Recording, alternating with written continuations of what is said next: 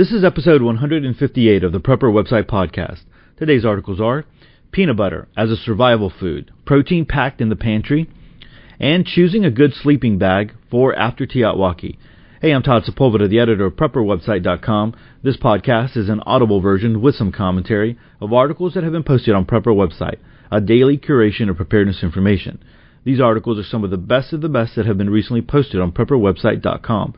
All article links and show information can be found on the PrepperWebsitePodcast.com. Hey, this is the Friday podcast, so very excited to make it another week with you. We have some great articles here. Peanut butter, who does not? Well, I know there might be some of you who do not love peanut butter. I do. I love peanut butter. We stock peanut butter in our pantry. And then because it's Friday, we normally do an archived article from the Tag Cloud at Prepper Website, and anybody actually can go there. So if you're ever researching an article that pertains to preparedness and you're wanting to make sure that article, you just don't want to go to Google because Google will bring up anything. You can go to the top right corner of the front page of Prepper Website, and you can do the little drop-down menu and go to prepping or research prepping topics, and that will take you to the Tag Cloud. So every tag that is tagged there has an article that was posted on Prepper Website, and so you're pretty much dealing with all preparedness websites there. Sometimes we link to other things that are of interest, but for the most part, those are all preparedness articles and websites, and so you don't have to sift through all the Google stuff to get to it. And so we threw up the question on the Facebook group, what would you like to see possibly?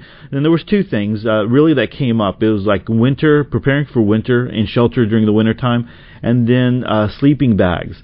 And I think preparing for winter is a very, very important topic, and I want to be able to cover that just a little. I want to go a little bit further down, get a little bit closer to winter, although I know some of you up north who are listening are already kind of experiencing winter conditions up there. But I just want to go a little bit further along in the calendar before we get to that one. But I think that's important too, so we will cover that one. But this time we're going to be looking at sleeping bags for TEOTWAWKI. And so let's go ahead and get started on this podcast, on the Friday podcast. Again, like I said, the first article comes to us from TruePrepper.com, and it's peanut butter as a survival food, protein packed in the pantry. Let's go ahead and start. Peanut butter may have been patented in Canada first, but it is an American staple. Peanut butter has a long shelf life, a storied history, and is full of nutrients great for survival. As an added bonus, it tastes pretty darn good too. You may ask, if it's so good for you, why do they put it in candy? And I can't answer that. All I can tell you is that peanut butter is part of my long-term food storage plan, and you should consider adding it to yours if you haven't already. The various types of peanut butter. Peanut butter is easy to get a hold of in various sizes and even various types. If you are looking to store in your pantry, you can go grab a jar of Jif at your local supermarket or get a powdered mix from a survival food supplier. If you need it on the go, there are bars available and pouches to store in your bug-out bag. My first experience with peanut butter pouches was with MREs, and it's one of the better finds you can get for food on the go. Just be sure to keep your stockpile away from your kids. And there's one of those funny little GIF graphics there where an older sister is putting rubbing peanut butter all over her little brother. A quick history of peanut butter. I was taught in school that George Washington Carver invented peanut butter. A quick Google these days disproves this and shows that the Aztecs may have been the first to use peanut butter as a toothache remedy. The history of peanut butter, and there is a link there that you can go check out. Carver did write a book in 1960 that sounds like a chore to read, How to Grow the Peanut, and 105 Ways of Preparing It for Human Consumption. This was not the first introduction to peanut butter by a long shot, since Dr. Ambrose Straub patented a peanut butter making machine in 1903. Peanut butter was sold as a snack food and as a health rehab food since it could be eaten without chewing early on. The crunchy versus smooth debate started early on with crunchy peanut butter, first made by Skippy in 1932. Hey, just want to go back on that Carver George Washington Carver. I remember Ms. Zock reading a book by George Washington Carver when I was in second grade, and have always tried to find a really good, book, an adult book, I guess. But really, that was a God thing. The thing about the peanut butter. Or the peanut. And so, he was talking to he was praying, and his thing was, you found all these things with just the peanut. And, he just really thought that God had given him all those things and revealed himself in the fact that you can do all these things with just a peanut. And, how many more items are there in the world that can be used in so many different ways? So I always remember that about George Washington Carver. What's in peanut butter? Peanuts, of course. Seriously, though, peanut butter is chock full of survival must-haves for your body, including protein, fat, and calories. 2 tablespoons of peanut butter, that's 32 grams, will typically contain 188 calories, 16 grams of fat, 8 grams of protein, and 6 grams of carbohydrates. It also contains the following nutrients: sodium, potassium, dietary fiber, sugar, calcium, iron, vitamin B6, magnesium, phosphorus, niacin, vitamin E. Most of the fat content in peanut butter is monosaturated fat, which is much better for your heart. Natural and organic peanut butters usually contain less sugar and sodium, but be sure to check the label anyway if that's a concern. Why use peanut butter as a survival food? Filling your pantry with jars of peanut butter might not be the best idea, but having it available in your stockpile is pretty smart. The shelf life of peanut butter bought at the grocery store and stored in a cool, dry environment is usually 5 years. Most people already buy peanut butter at the grocery store, so this makes an easy food to backstock in your pantry. Just buy a few more than usual on your next trip and rotate your stock as you go through the jars. Powdered peanut butter can last up to 15 years on your shelf if you keep it in a cool, dry pantry. It takes a little longer to prepare, but the longer shelf life and reduced storage space can make it worth looking into. I have never used powdered peanut butter before, ever, but I'm wondering, I guess you can make it thicker or a little bit more runnier, if you're adding water to it. So that might be interesting to look into. How to make a peanut butter survival bar. If you are looking for something on the go, a bar high in calorie content in protein is always a good choice. Instructable has a pretty good write-up on an easy high-calorie survival bar with peanut butter as the main ingredient. They are pretty tasty as opposed to hardtack, and a few squares can provide enough calories to get you through the day. Check it out if you are looking for a good mobile peanut butter recipe. Easy peasy high-calorie survival bar. And there's a link there if you're interested in that one. If you are like me and avoid the kitchen most times, you can find mass-produced energy bars with plenty of peanut butters in them. The final word. Keeping food with long shelf lives and good nutrients backstocked in your pantry is easy and makes sense. Food with high protein and calories by weight makes for a good survival food option on the go. Peanut butter fits both these roles and is easy to eat without utensils. As long as you aren't smacking your lips, it makes for a stealthy food option as well. The point is, keeping a good variety of food and nutrients in your food storage plans for both your pantry and your bug-out bag. Keep exploring, stay prepared, and be safe. There's a comment here in the comment section. Someone is saying that they're eating Smucker's peanut butter from 2007, and no issues at all. And of course, it's 10 years old. I do agree peanut butter is going to last a little bit longer than just the 5 years. But you just need to, whatever you're comfortable with, you need to think that through. We do have, when I put together some of our own MREs for our bags, did include peanut butter, and I think it was Skippy, maybe it was Jiffy, I can't remember which one it was, had the little peanut butter cups. So it wasn't pouches, but there were peanut butter cups that you could get. And so I included those in there because, that's, the food, because it's so thick, it'll stick to you and make you feel a little bit more full. So I think that's something that you definitely need to include in your preps. And so when you're talking about, like we talked about yesterday, the Bannock bread or the Indian bread, and so you have a little bit of bread and you have a little bit of peanut butter. Man, you got yourself a nice little survival meal there going on. So anyway, go check that out. That's at trueprepper.com. And there's some links there, and especially one that I'm definitely interested in is the easy peasy high calorie survival bar, because I do love peanut butter. All right, so I've already talked a little bit about our next article, and it's Friday. This is an archived article. This is back from November 2015. It is choosing a good sleeping bag for after TEOTWAWKI. And so if you're going to spend the money to buy a bag, there's just so many different variables out there. I know I have purchased sleeping bags before, and you go to the sporting goods store and you just see all kinds of things. And then, one of the things is that you don't, is the information that they're providing for you, is it true and accurate? You want to go test it out. And so I really like this article here, and you might be interested in this one if you're in, if you're looking for a good sleeping bag. So let's get started on this one. These last few days, I have been giving some thoughts to sleeping bags. Now, whether you bug in or bug out, a sleeping bag can be your best friend in winter. If you are stuck in a cold home with little heat or have to bug out in the winter, you will want to sleep as warm and comfortable as possible. Now, there are a few things that you need to take into consideration when choosing a sleeping bag. First, what type of winter weather are you dealing with? In my area, if I go 20 miles downhill to the west, the temperature will be relatively moderate, rarely going below freezing, but with rain and lots of people. If I go uphill to the east, I can be facing heavy, deep snow and freezing temperatures. 40 or 50 miles to the east, the snow can be 5 or 6 foot deep. Second, are you carrying your sleeping bag? Weight rapidly becomes a factor. Third, how much can you afford to spend? If money was no object, I would go with Wiggy's sleeping bag.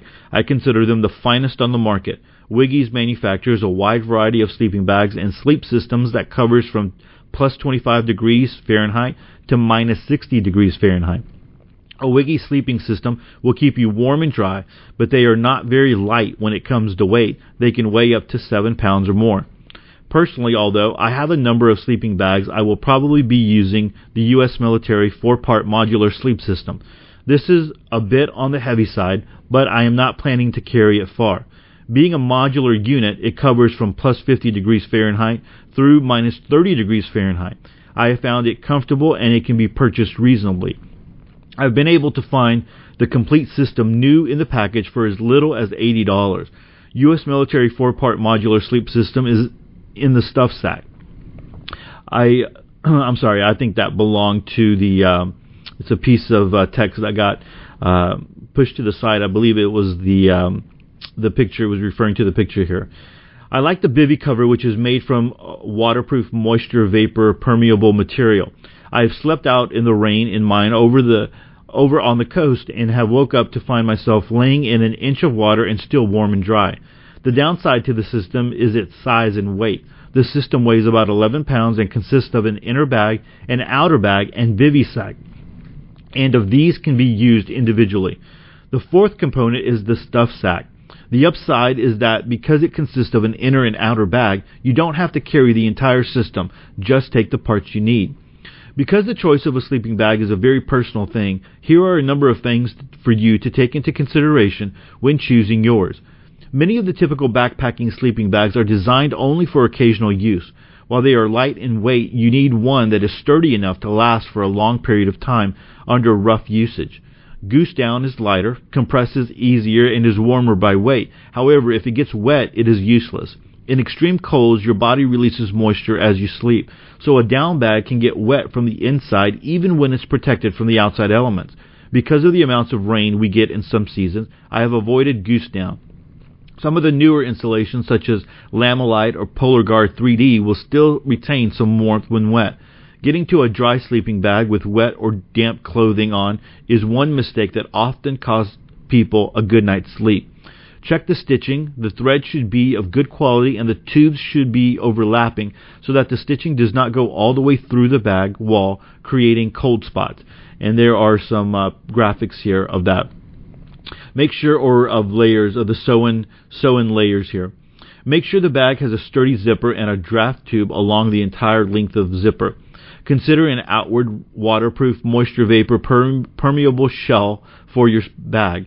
Be sure that the shell you purchase will breathe enough to allow body moisture to escape. Whatever type of bag you choose, the bottom line is to take it out and use it, and I mean more than once or twice. The bag that looks and sounds so good in the store may be very uncomfortable. The temperature ratings that are given with the bags I have found to be unreliable. A lot depends on your metabolism. Whatever type of sleeping bag you get, don't forget a good pad to go underneath it.